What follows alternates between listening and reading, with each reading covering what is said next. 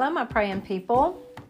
It is a rare moment for me right now. I'm sitting at home completely alone, and I have to confess that I kind of like it. I want to share with you right here, smack dab in the middle of March, a couple of podcasts. Maybe this will be part one. Next week we'll do part two, that I'm going to put in partnership with some blog posts that I've posted on my LeanneMcCoy.com website. If you'll go to LeighanMcCoy.com, and on the menu you select the blogs, and my most recent blog post, which I just actually posted a minute ago, is called Spiritual Authority and How to Use It, Part 1. And since I titled it Spiritual Authority and How to Use It Part 1, I intend to create a Part 2, which will come next week. And so I thought I would just accompany that blog post with the podcast that I do this week and next week. And so we're going to talk about spiritual warfare over these next couple of weeks. I don't know if you recognize and realize this, but prayer is the battlefield strategy. Prayer is warfare. And so to think that prayer and spiritual warfare are two different subjects is just not to think right, because prayer and spiritual warfare are one and the same. And so there are some really great things we need to understand and know about spiritual warfare, and especially about the authority that we have when we show up on the battlefield to fight. So I think I'm going to talk about that this week and then again next week. And after that, you're going to be in for a treat, because I'm going to move into a season of getting to interview some of my favorite people in the world. And we're going to have some podcasts that really center around some of those great interviews. So if you want to know about spiritual warfare, you know other people that want to know about spiritual warfare, you're going to want to share this podcast with them. Before I finish the introduction, I want to remind you that two of my books are on the subject of spiritual warfare.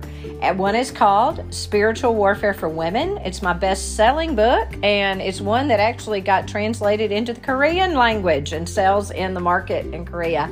How cool is that? And then my other book on spiritual warfare is called Spiritual Warfare for Your Family. It is an especially powerful book for parents to digest, to read together, and to use as they're praying and winning the battles on behalf of their children. So Spiritual Warfare for Women and Spiritual Warfare for Your Family. I'll leave some links in the show notes so that you can get to those books easily. So, I'm glad you're here. Thanks for being with us, and we will begin our podcast conversation on spiritual authority and how to use it, or I might just be talking about spiritual warfare in general as a companion piece to this blog post that I posted.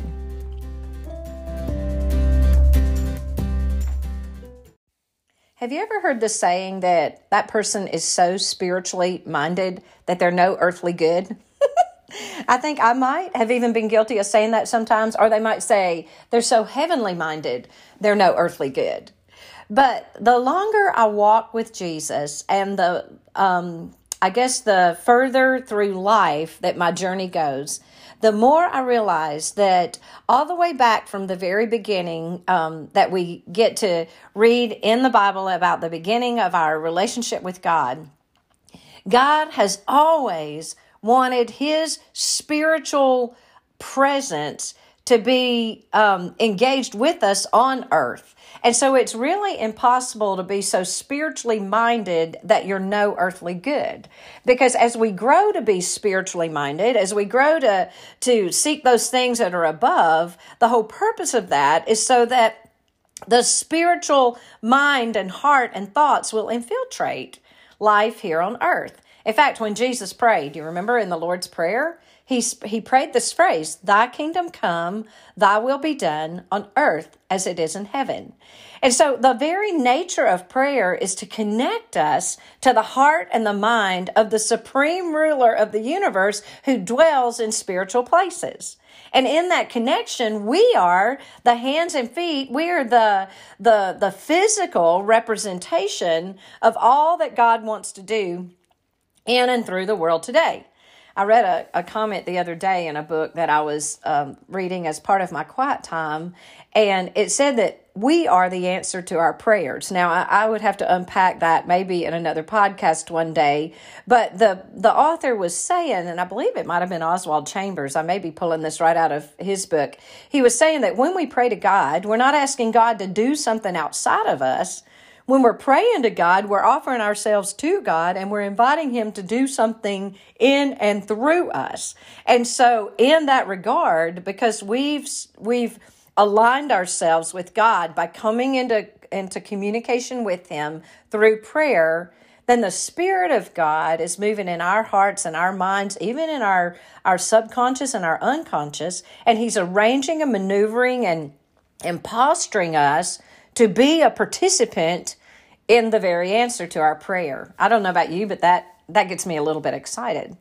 So I said that today I would talk to you about spiritual authority and how to use it. And I have written a blog post, like I said in the introduction, but for this particular podcast, I'm going to basically just share what I've written in chapter 7 of my book, Spiritual Warfare for Your Family. And the first thing I want you to know, when we're talking about spiritual authority as it relates to spiritual warfare, and you know that I already said spiritual warfare and prayer are one and the same, because prayer is the way we fight the battle. It is warfare. When we're praying, we're battling in the heavenlies for God to come onto earth and release His authority in that situation. So a solid understanding of spiritual authority is absolutely necessary for winning spiritual battles. So what is spiritual authority? Spiritual authority is the right to rule the heavenlies, or the spiritual domains, which in turn rule the earth. And guess who this right belongs to? It belongs to God alone. God is the one and only supreme ruler of the universe. There are no other gods like Him. All other gods are lesser gods. They are manifestations of demons or even figments of human imagination, and therefore they are subject to the victory of Jesus on the cross. Spiritual authority is the exercise of God's perfect will over all creation from beginning to end. You see, God's supreme authority has never been in question. When the serpent came along and it was Satan manifested in the physical body of a serpent, of whatever means that is, Eve and Adam gave in to the temptation that the serpent brought to them and disobeyed God. At that point, God did not lose His authority. What God lost was the intimate connection with mankind. And all throughout the Old Testament, as civilizations are being formed and they're becoming communities, and they are how do you say, I want to say manifestation, but that word gets overused. But throughout the Old Testament, we're watching peoples connect with each other in a fallen world. And we're watching the evidence of the fallenness through all the bloody battles and conflicts that we see recorded throughout the Old Testament. But as all of that goes, we also see in fallen humanity a very viable and ongoing spiritual hunger, spiritual life somewhat, that is seeking spiritual connection. And to tell you the truth, I haven't seen a time in history where there hasn't been the effort on the part of people to activate and connect with spiritual things. Even atheists have done some kind of soul searching and dismissal of spiritual things as an act of faith, that's what they choose to believe. So throughout the Old Testament, when you see the peoples beginning to establish civilizations and governments and identities, they also established a God for themselves, a God that could represent the collective of the people, a God that could be created to connect with, a need for them to connect with something that was outside of themselves, beyond themselves, and maybe even representative of their fears or their hopes. And maybe they made more than one. Many civilizations made a plethora of gods. And the story, though, that unfolds in the Old Testament is God's ongoing supremacy and his authority and his sovereignty over all of those other gods. One of my favorite stories is when he took on the god of the Philistines. And when the Philistines defeated the Israelites, they took the Ark of the Covenant, which represented for the Israelites the presence of God. The Ark was not an idol. It wasn't a personification of God. It was the seat where their unseen God and their unidentified God, they couldn't personify him. It was the representative seat of where he sat, where he dwelt among them. And that was the same with the tabernacle and the temple. The tabernacle and the temple were like the earthly place where God came, so that they could have something they could connect with that could bring the spiritual reality to something visible, something touchable, something they could physically interact with. And so when the ark was taken away from the Israelites, the Philistines thought they not had only conquered the people, but they had won the God of the people. And so they put God, the Ark of the Covenant, right next to their god, Dagon. And what happened the next day? The next day they go into their Dagon's temple and they see that Dagon himself, that iron or wood or whatever it was made out of, God was literally fallen face forward in front of the Ark of God, the mercy seat of God, the Ark of the Covenant. And so they set him back up. How dare Dagon have to bow to the Israelites' God? And then the next day when they came back to the temple, not only was Dagon not set up right next to God's the Ark of the Covenant, but he was like split in two. And that is one of my favorite stories of God proving himself more powerful than the gods of the people.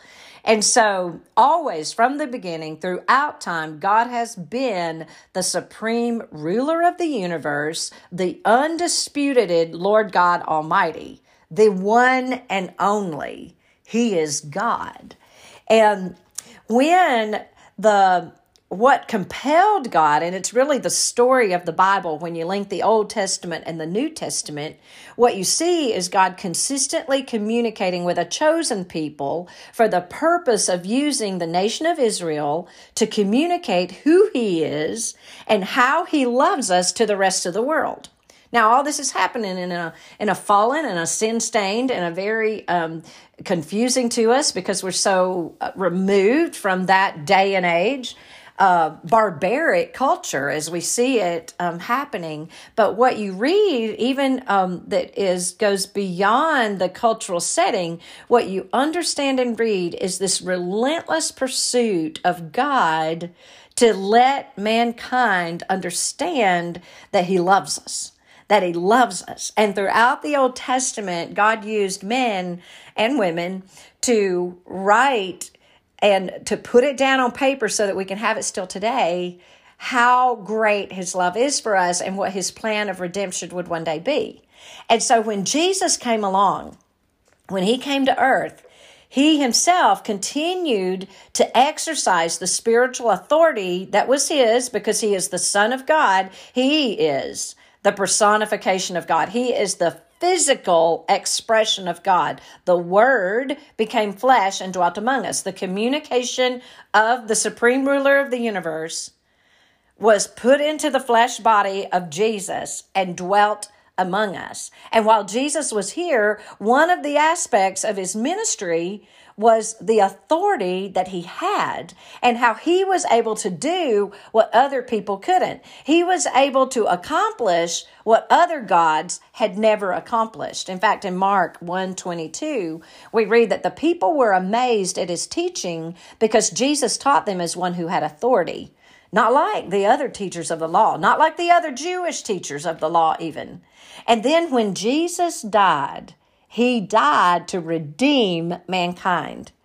Through his unfaltering obedience to God, Jesus fulfilled God's purpose to a T, and he released mankind from the power that Satan had over us. Because you see, the separation between us and God was death, just like God said it would be. He said, don't eat from this tree lest you die. Satan comes along and says to Adam and Eve, you want to go eat from that tree because you want the knowledge of good and evil. You want to pursue your human expansion. You want to be all that you can be. You want to open your third eye and see what you cannot see now. You want to come out from under the authority of God. He's not looking out for your best. He's looking out for his best. And now you need to come away and understand that there's a better way, and that's your way. And so when Adam and Eve succumbed to that, and today people are succumbing to this all the time. I mean, the great force against us and the battle we're fighting is the same battle that Satan introduced in Genesis chapter 3.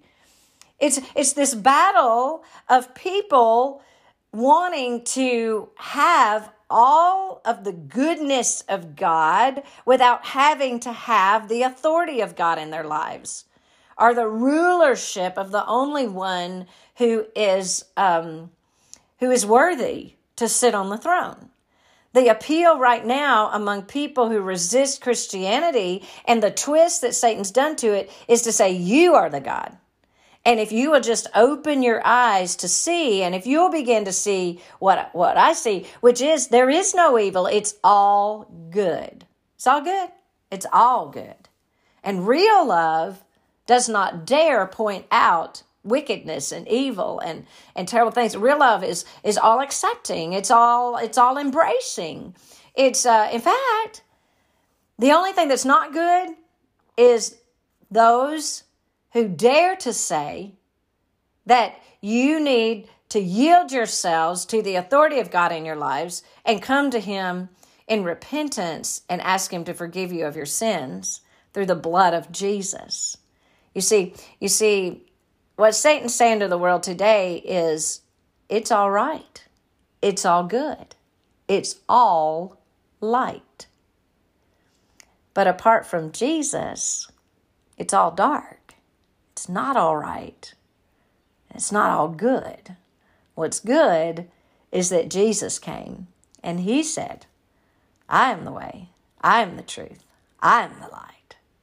And the beauty of accepting Jesus's extravagant gift of salvation to bring us into relationship with the genuine and true supreme God of the universe, to bring us into intimacy with him, is that we now get to rise up and have the same authority that he has. What did he say in the Great Commission?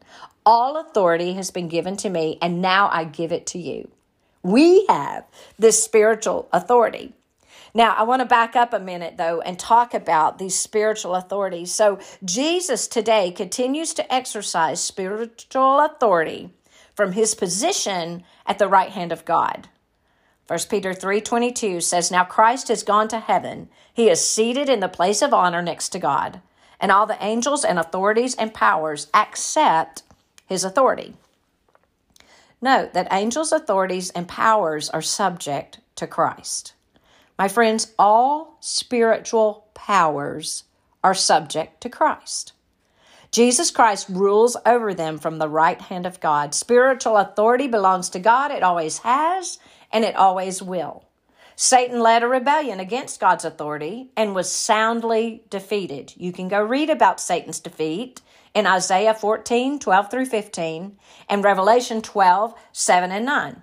Satan and a third of heaven's army that followed him into rebellion were cast down out of heaven. So where do they live now? This is important. So where do these spiritual beings that used to be angels, and I did a thorough conversation in my book, Spiritual Warfare for Women, about the extent and limitations of the power of angels and demons. You can get that book and read that. But Satan and a third of heaven's armies were cast out of heaven. So where do they live now? Satan and his rebel angels, which we call demons, they reside in what the scripture calls in Ephesians 2:2, the kingdom of the air. Now, I'm not exactly sure what this refers to, but I imagine it to be like the air all around us. He and his demons dwell in the atmosphere. They also roam all over the earth. You can find the scriptural reference to that in Job 1:7 and 1 Peter 5:8. From where demons dwell, which is on the earth and in the atmosphere, they have access to us, and their reality impacts ours. The spiritual power of people who are not born again is limited to the earthly realm. Now, what I'm saying is the spiritual power of people that are very much spiritually hungry, there is no lack of spiritual hunger in the world today. And there's no lack of spiritual power in the world today apart from Christ. But what there is not, for those that are apart from Christ, there is not spiritual authority. Because spiritual authority belongs to God and whomever he chooses to give it to. And we have been who he chooses to give it to when we have yielded ourselves and humbly received what only Jesus could do for us, and that's the reconnecting of us to God through his blood on the cross. Innocent blood shed for the guilty humbled to receive what was generously given, and then being able to be brought in and become like Christ, seated in the heavenlies with him. I'm getting ahead of myself. But on the earth today, because there are the presence of Satan and all of his demonic forces, a third of heaven's angels who became demons, because they hover here, because they dwell here, they walk among us and they live among us, they can exercise their spiritual power in this place. And so those who don't know Jesus personally, who have rejected him or have never accepted him, are limited to the experience of their spirituality in this earthly realm. This earthly realm being the heavenlies that exist outside of where God is, and the earth zone where we exist and where we dwell. For a simple illustration, imagine life on earth and see that as just like a marble that looks like the earth. And that's where we dwell here on earth. Then imagine life in the air or in the heavens that surround the earth. It's that first level of like spiritual reality that's even in the air, the things we don't see. We know there's so many things that dwell that we don't see. And so I'm just saying that demons dwell both on the earth and in that air, in that zone that is not where God lives, not the highest heavens where he rules supreme, but in this space that is still held captive by sin, and it's where demons are allowed to hang out. So life on earth is our here and now. Surrounding the earth, there's another atmosphere that I'm calling the air. And then surrounding that sphere of air, and I would make that air kind of cloudy if I were doing it in colors. I would have my earth ball that looks beautiful like the earth. I would have kind of a cloudy, hazy fog around that ball, just swirling around, that would be the air. And then imagine outside of that is the highest heavens where God rules and where he dwells and where he sits and where he watches over everything. Now that is not foggy at all. That is crystal clear. It's beautiful. It's bright. It's brilliant. It's like rainbows all around. And so each sphere, each one of these things that I'm describing to you has authority to exercise power that is greater than the one before it. All right. So a person without Christ is also without hope, for he or she dwells in the sphere with the most limited power. Apart from Christ, people are at the mercy of the powers of darkness are the spirits of the air. So Satan, who dwells in the air, gained power over the earth through the fall of man. And so Satan and his demons had nothing to rule over until Adam and Eve were created. But even though Satan gained the power of death as a result of sin, God always dwelt supreme over all of his creation. The reason God continues to engage in life on earth is because of his love for mankind, not because of a power struggle. All right? So the power of sin that separates mankind from God was destroyed when Jesus died on the cross, and God raised him from the dead. Jesus came from the right hand of God in heaven. He penetrated the air, that foggy gray matter where demons dwell and heavenly beings exist, and he lived on earth. And when he lived on earth, he lived without sin, perfect. He was crucified to pay for our sins as the perfect, unblemished lamb. And then he was resurrected from the dead, never to die again. He wasn't resuscitated like Lazarus was. He was resurrected. And in this way, he paved the way for us, for all people, to be raised up with him into the highest heaven. You see, in Christ, we have power over principalities that exist in the air. And we have access to heaven's power and authority, which rule over the air and the earth. And so the way I see it is a great big cross that penetrates all the way from the throne of God to earth, to Bethlehem. And oh, how the angels sang when heaven came to earth. And he just zoned right in. There wasn't anything the devil could do to stop him. Even after he stirred up crazy Herod to get him to go kill the baby boys, he could not stop Jesus from doing what he came here on the earth to do. Jesus came from heaven to earth. He arrived. And when he got there, he opened up a shaft, if you will, a portal. That's a word people like. He opened up a portal all the way from our earth dwelling place, the physical realm, all the way to the highest heavens. And it went straight through the darkness, the air, the atmosphere where demons dwell, and there wasn't anything the demons could do about it. And so when we accept Jesus as our Savior, we get to go into that portal and be immediately transported to an intimate, personal, dynamic relationship with the Lord God Almighty.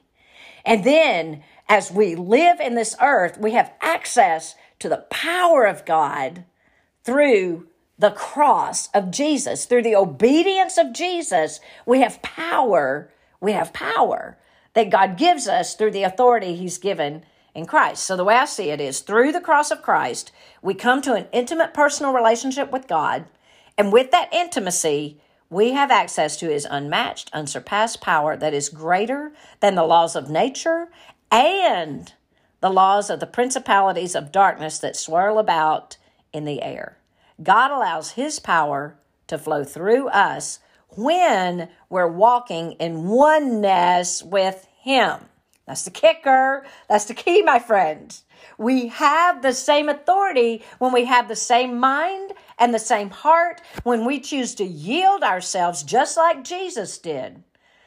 If you wish to come after me, you'll take up your cross, you'll deny yourself, take up your cross and follow me. And as we do that, we come into oneness with him.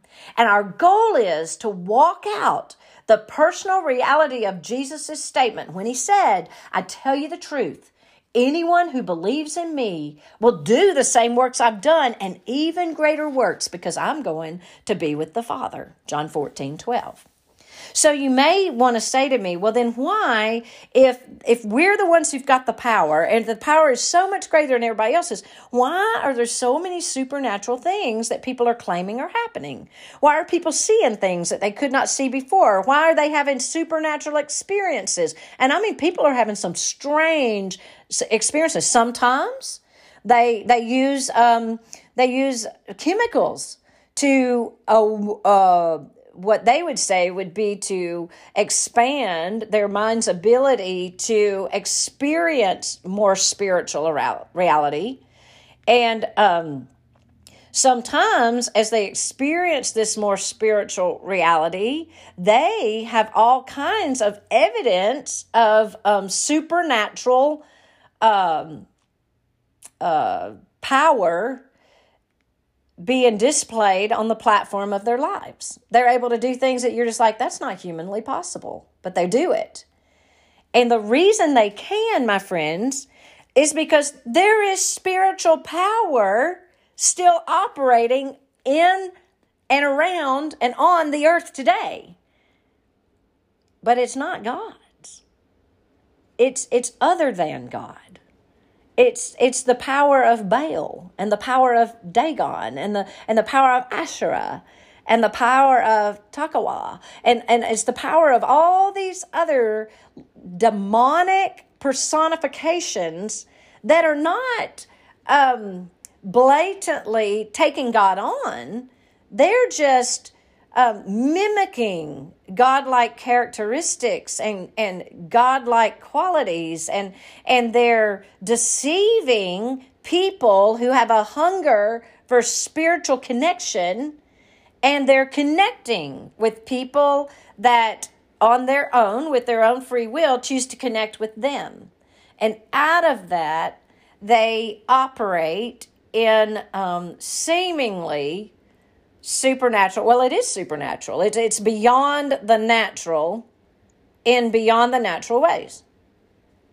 But at the very heart of that, you will not find an exalting of the name of Jesus.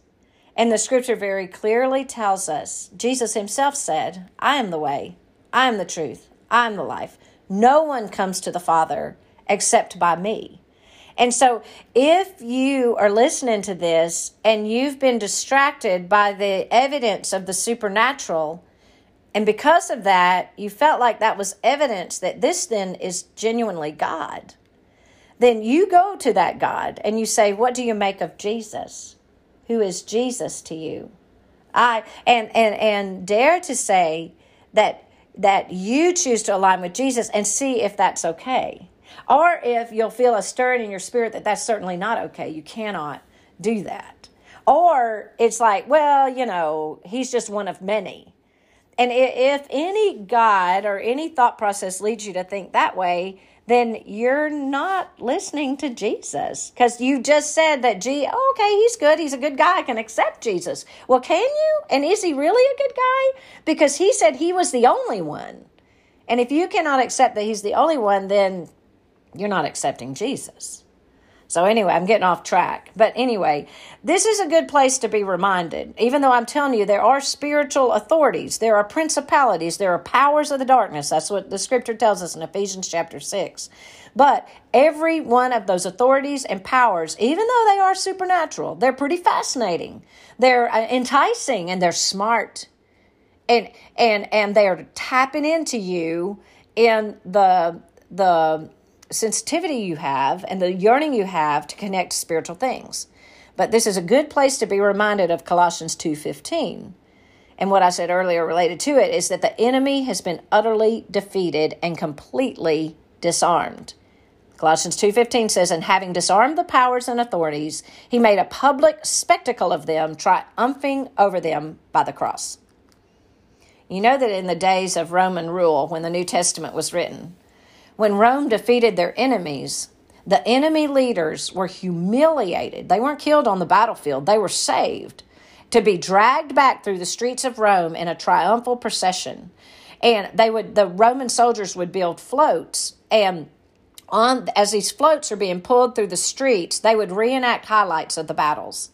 And at the end of this parade, the crushed people would be forced to walk amid the jeering and the heckling of the crowd of their ones they had been defeated by, who would make a spectacle of them and their defeat. And then following the captives, the conquered rulers were led by chains. Sometimes they were maimed by the removal of their thumbs and toes. And this represented their complete defeat and the fact that they would never hold a sword in battle or be able to stand erect.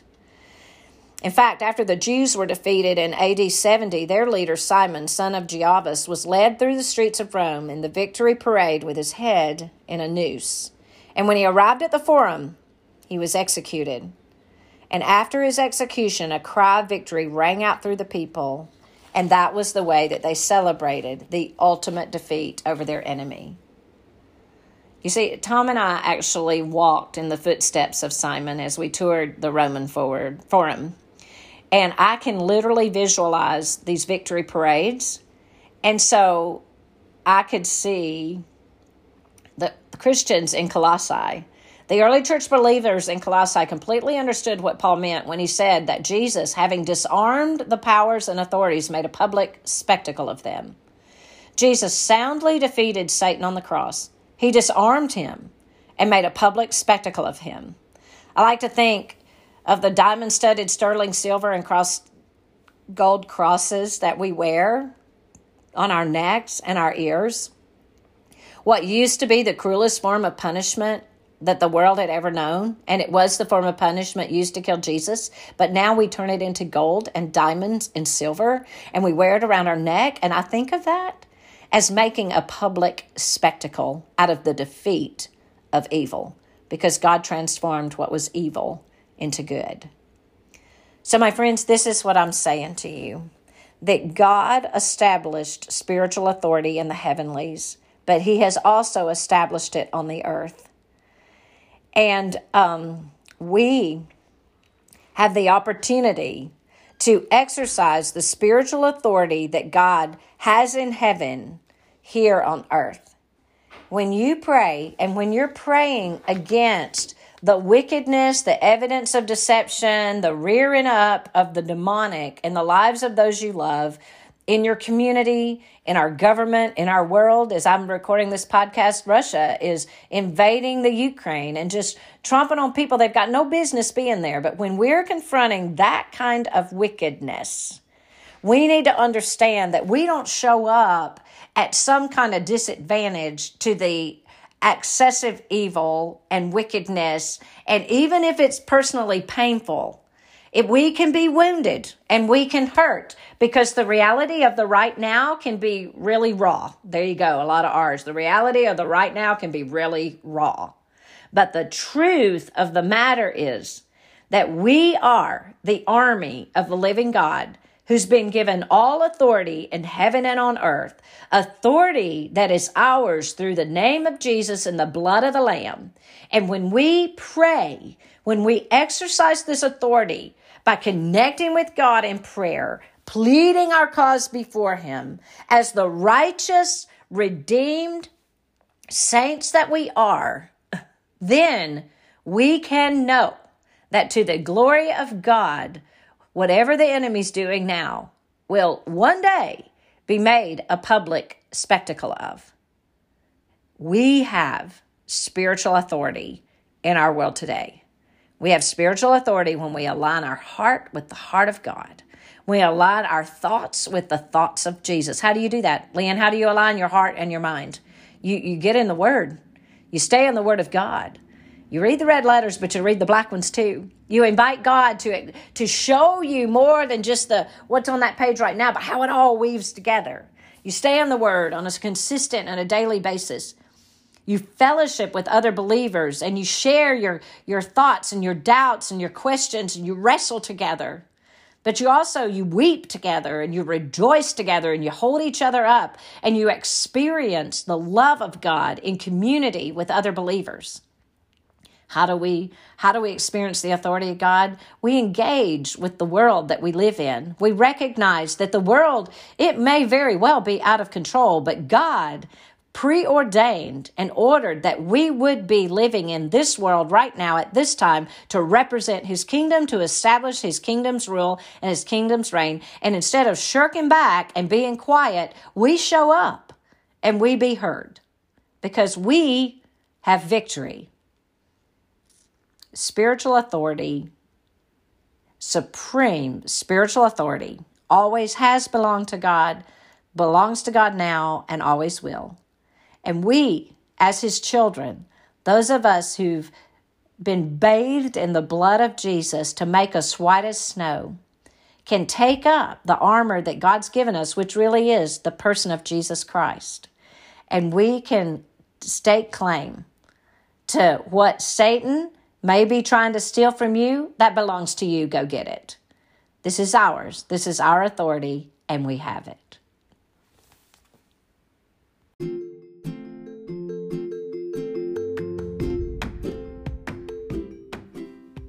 Well, there you have it, my praying people. I hope that you can make sense of that. I set out to really just teach you or share with you what was in chapter 7 of my book, Spiritual Warfare for Your Family, but I got carried away a little bit there in the midst of it. But I hope that this gives you insight and allows you to understand that the devil has been soundly defeated.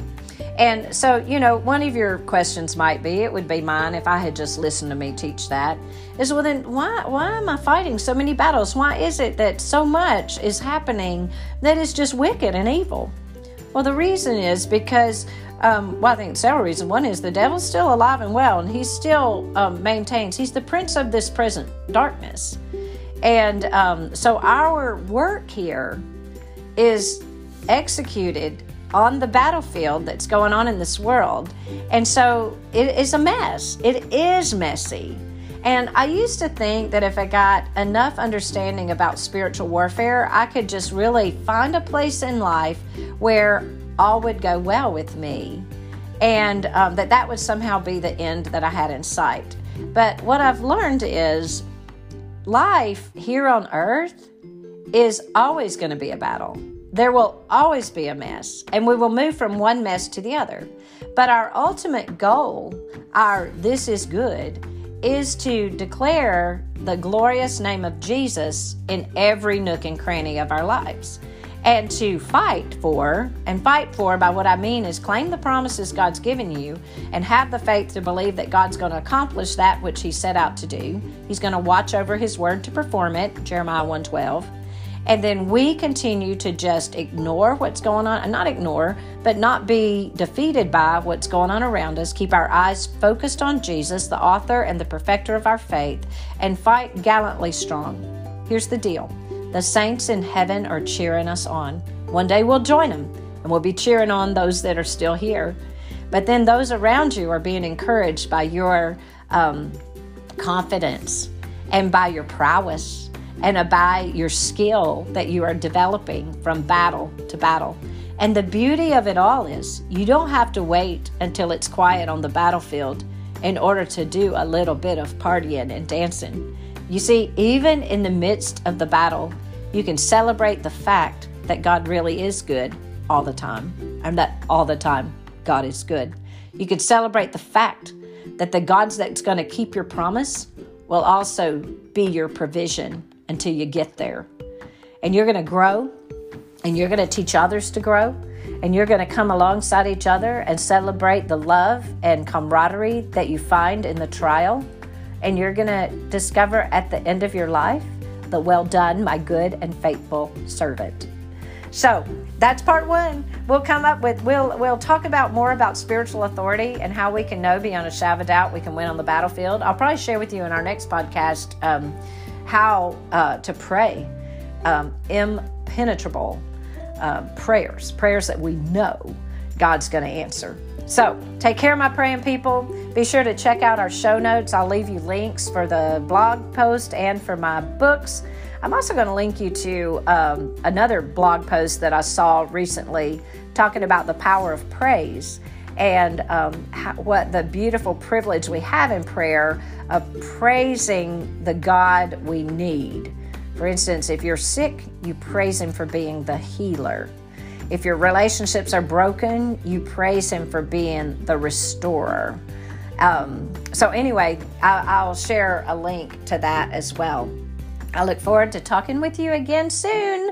And between now and then, don't forget about the Prayer Clinic Ministry. Go visit us at prayerclinic.com and learn how you can have a praying church, how we can mobilize you to pray and have more exciting victories right there on the beautiful houses of prayer that God wants our churches to be. I'll talk to you next time. Thanks.